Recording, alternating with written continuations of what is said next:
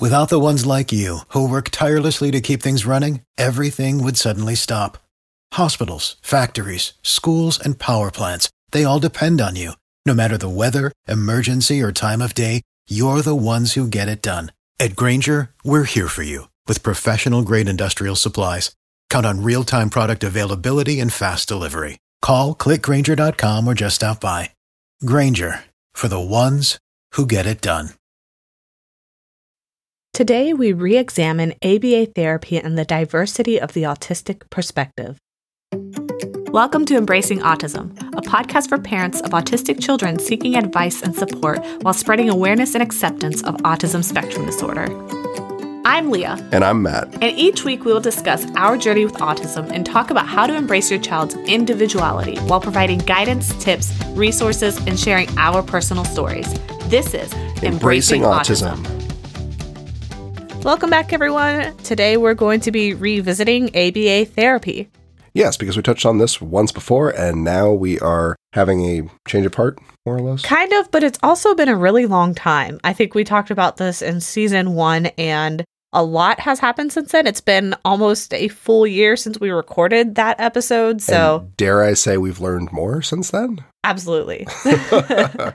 So we wanted to come back to ABA therapy for a couple of reasons. One of those reasons is when we first talked about ABA therapy, that was at the very beginning of our autism journey here, and we were kind of still new to all the nuances of what's happening in the autistic community. Looking at a therapy that we thought would be extremely long and very difficult for our children to partake in on a daily basis, multiple hours a day, we kind of had a negative image, or not necessarily negative, but the one thing that definitely has not changed for me with ABA therapy is that I am completely against the 40 hours a week therapy for children. I think that's absolutely excessive, and I still to this day will not feel comfortable putting my children in ABA therapy for that reason, among other reasons. But I still do think that some of the conceptions that I had about ABA have changed a little bit because I have been able to get a more nuanced look into the autistic community. When we first came into the autism world, especially in the world of the internet,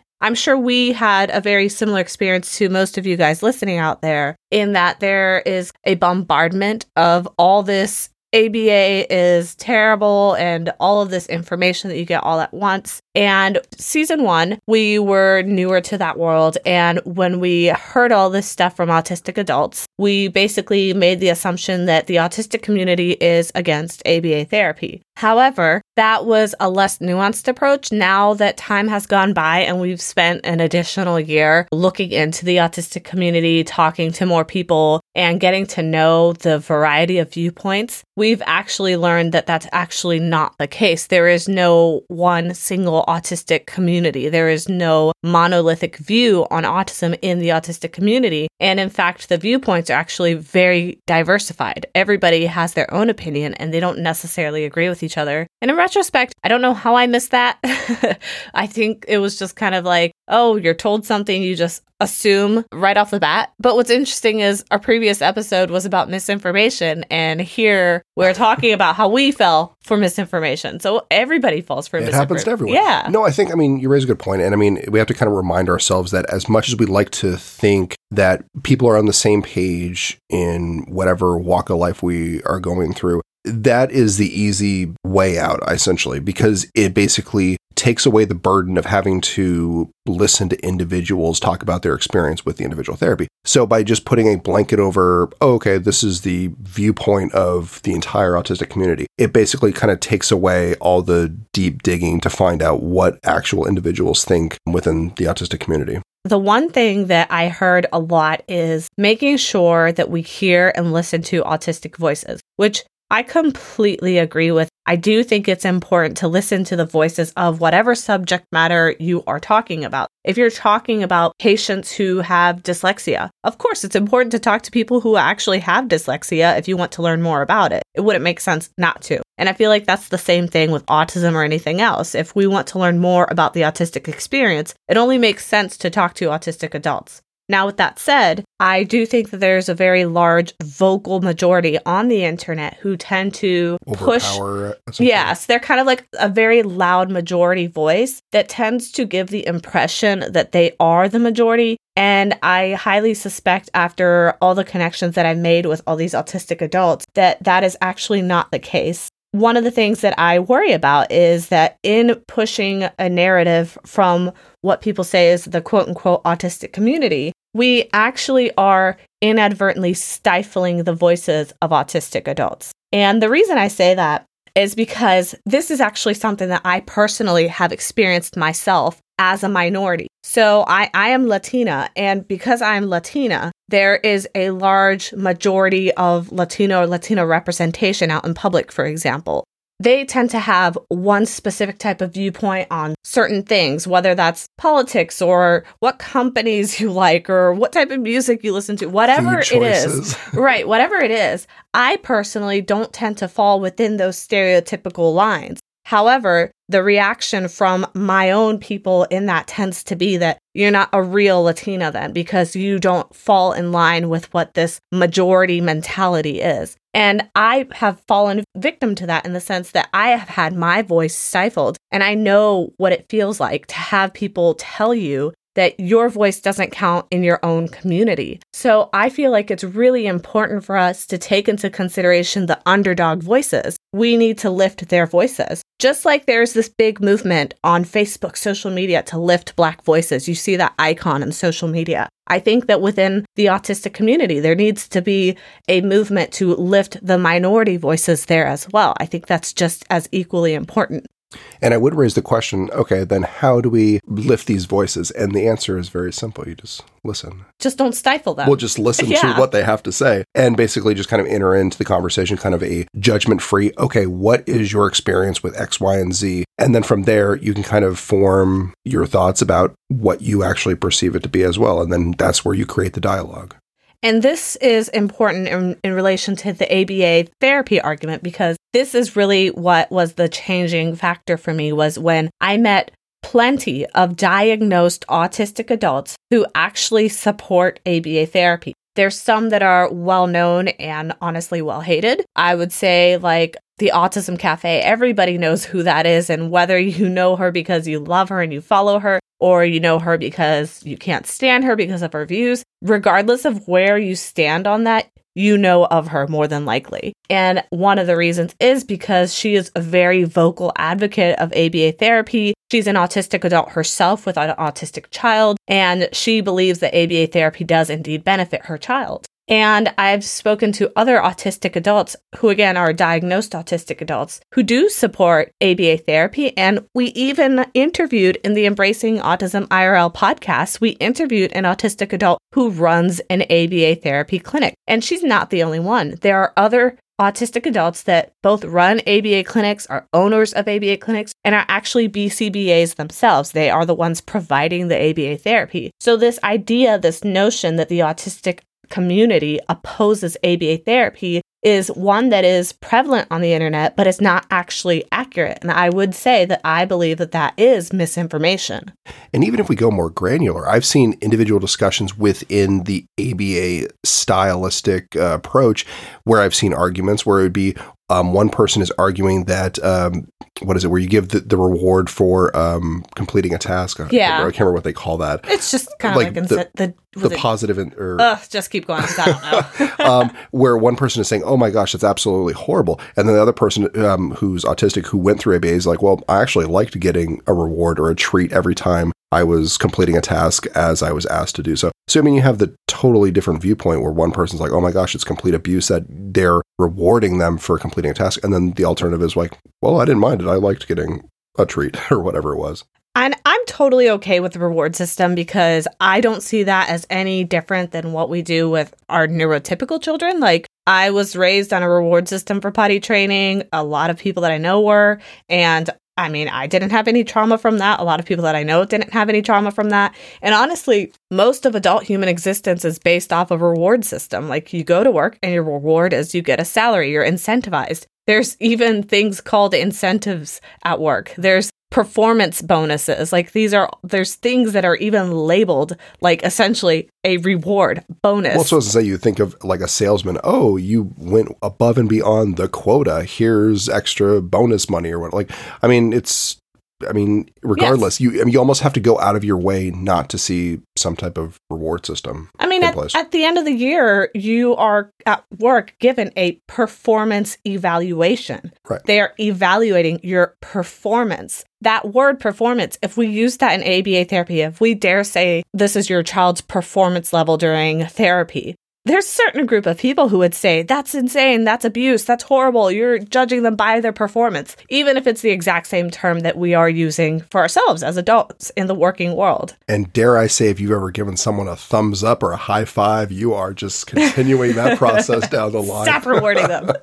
No, but at the same time, though, I do see that there are some concerns with ABA therapy, and I still stick to my guns when it comes to the fact that I do believe that ABA therapy has the potential to go wrong very quickly and easily. And the reason I say that is because there's a couple factors. A lot of these, though, are the same as if I was going to be putting my kid in a daycare or school. Those other areas could also have these risk factors, so it's not exclusive to ABA therapy. But I do feel that ABA therapy is at higher risk. And I feel like the reason it's at higher risk is, well, a couple reasons. One of those is that ABA therapy tends to have a high turnover rate with the people who are conducting the therapy. Whether those are the BCBAs or the higher ups, there tends to be a high turnover rate. And so when children are going to therapy, one of the things that's important, of course, for autistic children is routine. That routine is going to be broken consistently and constantly because of the turnover rate. They will never get the same person. And I hear that over and over and over and over again.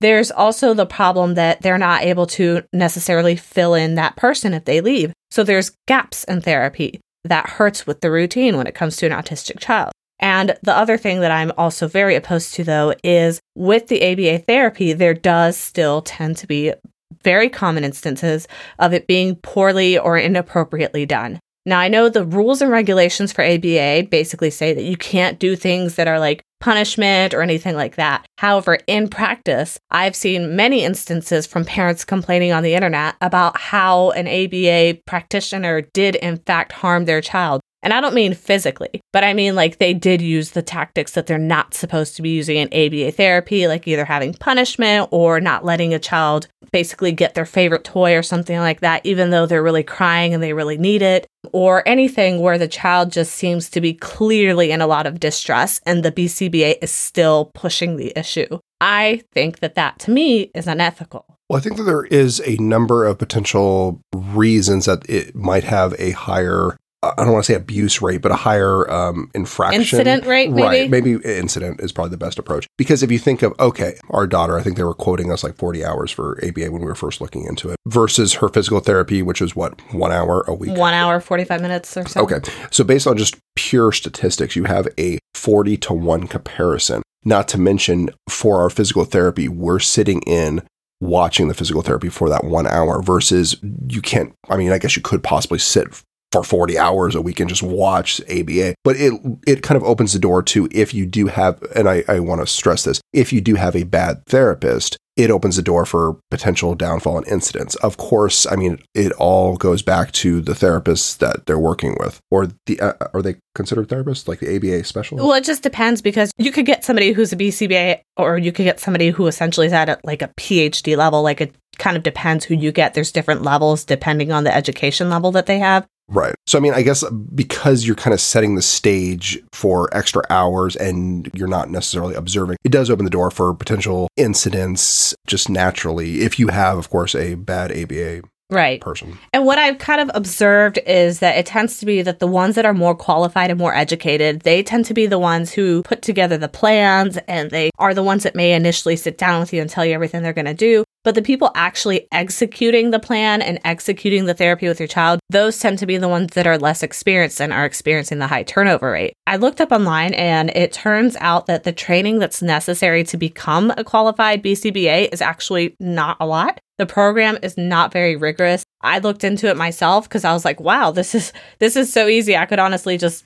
apply and do this program myself. And to me, that didn't give me a whole lot of confidence because I feel like there needs to be a more rigorous system for me to feel comfortable with somebody who's going to be basically in charge of my child. Now, I know for the people who are putting the plans together, they tend to have a whole lot of experience, but they're not typically the ones that are with your child day to day. And that to me is the bigger concern. So I still feel very uncomfortable with ABA therapy. I still wouldn't personally put my children in it. Now, with that said, I do know and feel comfortable with certain ABA therapists and clinics. They just aren't near me. Like, for example, we mentioned Behavioral Foundation Centers, but they're located in Florida and we're not. But that one is an autistic-led. And I do feel like I would just, by default, be more comfortable with a therapy clinic that is autistic-led because they know and they tend to be more empathetic and they tend to not do any of the harmful stuff.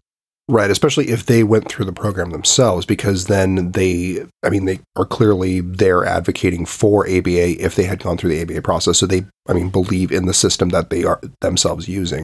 So, it kind of gives a little bit more credibility of sorts that, as far as for the institution itself. And so the question comes up all the time, is ABA therapy abusive?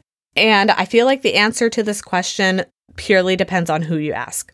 If you were to ask some of the vocal autistic adult community online, they would very clearly and adamantly say, yes, ABA therapy is abusive today. Even though it's changed, it is just a prettier version of abuse, essentially. And again, I say the autistic community, but you can't see the air quotes. As I mentioned earlier in this episode, what truly is the autistic community? It's not what we think it is. There's actually a lot of autistic adults who support ABA therapy. And so with that said, I don't feel like all ABA therapy, modern therapy, is abusive. I do feel like some modern ABA therapy is abusive. And what I struggle with essentially is, do I want to go through all the mental work and the research to try to make sure that whatever ABA therapy I put my child in is not the abusive kind? For me personally, that's not worth the energy because I would feel like I'd have to observe everything. I'd have to really be deeply involved. And that's just something that I feel like would take up so much energy when I could instead put my child in an alternative that's not known to be harmful, like floor time therapy.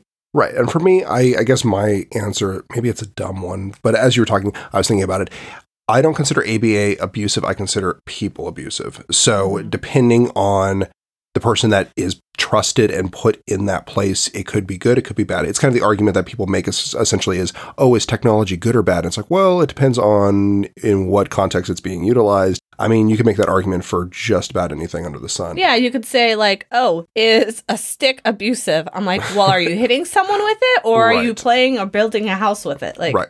Because, if you look at the ABA that's being used, if it is in fact bad ABA where it is doing something abusive on the books and you can pinpoint it to that, it wouldn't stand up in a court. These people would be arrested in a heartbeat and put away for a very long time. Child abuse usually is off the books. That's the problem. Right. And that's the thing. That's where you have to draw the line between, okay, is this a good ABA specialist or a bad one? But that's why I try to put the focus on the individual, not necessarily the program. But I'm not sure if that's like a dumb way of like no that makes complete sense. It's kind of like blame the person, not the thing, right? So is it the problem with ABA therapy in itself? Now, I do actually find that a little bit tricky because I do think in some circumstances the problem could lie with ABA in itself. It depends on how the person's interpreting the written word of the ABA, like what it says to do. If somebody is interpreting it in a way that means like, I need to repeat these things very strictly over and over and over to gather data, and they don't have like kind of like the common sense to be like, obviously this doesn't mean to keep doing it despite the kid being in distress, then, that can change the interpretation. So I just feel like there's a very human aspect to it. And then there's just like the textbook version of it. And you just need to have somebody behind the wheel who can use common sense to determine whether or not it's harming the child. And of course, this is our opinion. And if for any reason you do have a ABA person who has any type of abuse on your child, please reach out to the local authorities. Yeah, definitely report that. Yeah. Shut it down immediately. Exactly. My recommendation is if you are pro ABA therapy, I have nothing against that. That's you as a parent. You can make the best decision for your child. I don't know your child, so I obviously can't make that decision, and I have no right to tell you what to do with your child. So if you feel like that is best for your child, go for it. I just always encourage to be very heavily involved, just as you would with anything like with school, daycare. If you had neighbors taking care of your child, you're always involved because you want to make sure that your child is in good hands. And I just feel like ABA therapy is no different than that. You're going to have somebody who is spending a lot of time with your child. So you're going to want to make sure that you can trust that person. And from what I've seen, the experiences of other parents online, that is not always a good scenario. There have been plenty of scenarios where that was a bad experience for their child. But there have also been plenty of scenarios where it's been a great experience and the child loves their BCBA. So it's really case by case. We just need to basically take into consideration that autistic adults are not all on the same page with this. Right. And I mean, in my dad's group, I kind of see kind of the mirror to that there are a bunch of dads that are pro ABA and they say the good things that they've experienced with their kids and such. Yes. And I know that autistic adults who have autistic children, they have talked about how they are totally comfortable putting their own autistic children in ABA therapy despite having their own experiences. And a lot of the times it's because the kid is doing self-harm behavior or high elopement risk or things that are, very dangerous or could be life-altering. So these are things that if you're in this moment of desperation, I can totally understand that. You'd totally be willing to do anything you can just to see if you can help your child. I don't blame parents for that at all. If I was in a situation where I felt like none of the other therapies were taking care of it, I would probably consider it myself too, because it's like a last resort. Like I've got nothing else. It's a Hail Mary. So I can totally understand that. I just personally have never been in the situation where I feel like the other therapies have not been able to address my concerns, including self-harm behavior, elopement, and all that. So I personally have not felt the need for ABA therapy. Those are the things that we need to keep in mind, is that the autistic community is divided. They do not all agree on this. There's a lot who actually support ABA therapy, and their voices are simply getting stifled on the internet. Even though we haven't partaken in ABA therapy, it's not like we're basically kind of going out with anything kind of filling that void with our time. We've kind of mentioned it before a little bit that we focus on kind of the floor time therapy as well. We mentioned it a little bit before in season 1. I'm not sure if we mentioned it anywhere else, but we are huge advocates of floor time therapy. We both got trained in floor time therapy through a parent group that was led through our local school district. They basically had a special education department, and that department was responsible for providing parents of autistic children with free floor time training. And basically, the reason that we decided to pursue this route is because we really liked the theory behind floor time therapy. It's called floor time therapy because the motivation and incentive is basically that you get down on the floor with your child and basically experience life with them. Literally. We were on the floor with what must have been 18 months, 2 years. And we were basically working with her. We find what her special interest is or what she's really interested in. And we use that to kind of navigate the world with her. Yeah, so with floor time therapy, basically what you're supposed to do is really focus on your child leading the sessions. The sessions are informal. It's basically opportunistic. Whenever you see an opportunity in your child's natural environment, you can throw in some floor time therapy to work on certain things like speech or behavior or whatever it is that your child is struggling with. And it's basically helping to teach your child self-regulation, engaging an interest in the world, engaging with other peers, relating to other peers, making sure that you're teaching your kids to have two-way communication. Once you're able to do that, then you try to work on more complex communication, problem solving, those sorts of things. It starts very gradual and it's at the pace of your child. So if your child's progressing really quickly in an area, you could just keep chugging along. If your child's struggling in an area, you could basically stretch it out as long as you need to. It's all about doing it within the comfort level of your child. So you're never really trying to overexert your child. It's not supposed to be work for your child. It's supposed to be like opportunistic to help your child naturally develop rather than it feeling like overwhelming, like putting in 40 hours a week type of thing. And I think the other thing that helps is because it is centered kind of around like the idea of like play, even though they're in, I'm doing air quotes, therapy, since it's floor time therapy, it doesn't in my opinion, feel like therapy to them because they're basically just playing as they would any other day. So, I mean, my oldest daughter loves ducks. So I remember, I think we were working on 1 or 2 step commands to see if she understood instructions. So it was, can you put the duck on top of the slide? Can you put the duck under the slide? Just, is she able to understand instructions as auditory? And I mean, she was loving it. She wanted us to keep going and make the duck fly or go exploring or be behind the sofa or something. So, I mean, she was just having a blast trying to think of all the silly ways that she can move the duck kind of around like our living room. And she had no idea that because we were kind of working with floor time therapy, she was actually getting a great experience where she was learning how to listen very closely to instructions. And then from there, we were able to engage with her. And one of the things that I really like about floor time therapy is that part of the goals is for your child to be able to develop a stable, separate sense of themselves. I feel like that's really important for building independence and making it so that your child feels confident in their own self. Whereas I feel like with ABA therapy, they kind of become dependent on the system in the sense that when you give all this structure and you give all this direction over time, if the child is out of ABA therapy, I just feel personally like that would make things more difficult when you lose that structure. Personally, floor time therapy is definitely something that I am a huge fan of. In a dire situation, I may consider ABA, but I just don't feel like I need it right now. And I feel like all the other therapies are perfectly addressing our needs. And our kids have seen a lot of improvement despite not being in ABA therapy.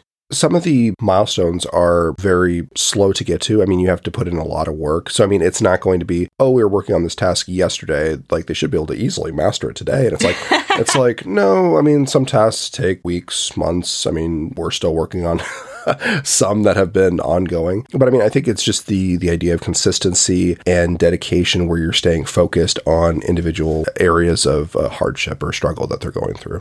We're going to wrap this episode up now, but I basically just wanted to record this episode to officially redact my original comment in the first season on ABA therapy where I said that the autistic community is against ABA therapy. That's inaccurate. That's misinformation. Do we have like a negative buzzer that's like, misinformation? That's going to be terrible on audio. Sorry, guys. That was misinformation. The autistic community is actually, in fact, divided on ABA therapy. There are plenty of autistic adults who actually support ABA therapy, participated in ABA therapy. If you guys are interested in more information about that, feel free to send us a message on Autism Wish, at Autism Wish on Facebook or Instagram, and I'd be happy to provide you some resources to those autistic adults. So think it over, find out what is best for you, your child, family, and go from there. Yes, at the end of the day, listen to other people's opinions, get a well-rounded viewpoint, but make the decision that you think is best for your child. We're not experts. The people on the internet are not experts. Even doctors and therapists, they're experts in what they do. They're not experts in your child. You are the only expert in your child, and you have every right to make the decision that sits best with you. Well said. So that's all for today. Thanks for listening. And we'll catch you next time. Bye. Bye. To review, today we noted how the autistic community is in fact divided on ABA therapy, with some passionately supporting and others adamantly opposing. We also discussed that although there are many good ABA clinics and even some led by autistic adults, it's important to be closely involved in your child's therapy should you choose to pursue ABA in order to prevent any potential harm with a bad therapist. Lastly, we mentioned how floor time therapy is a child-led therapy that can be considered as an alternative to ABA. Tune in next time as we chat about the debate on profound autism as a potential autism designation in the DSM and answer questions such as, what is profound autism? Why are people advocating for it to be added to the DSM? And how could that potentially impact autistic children with lower support needs? This is Embracing Autism.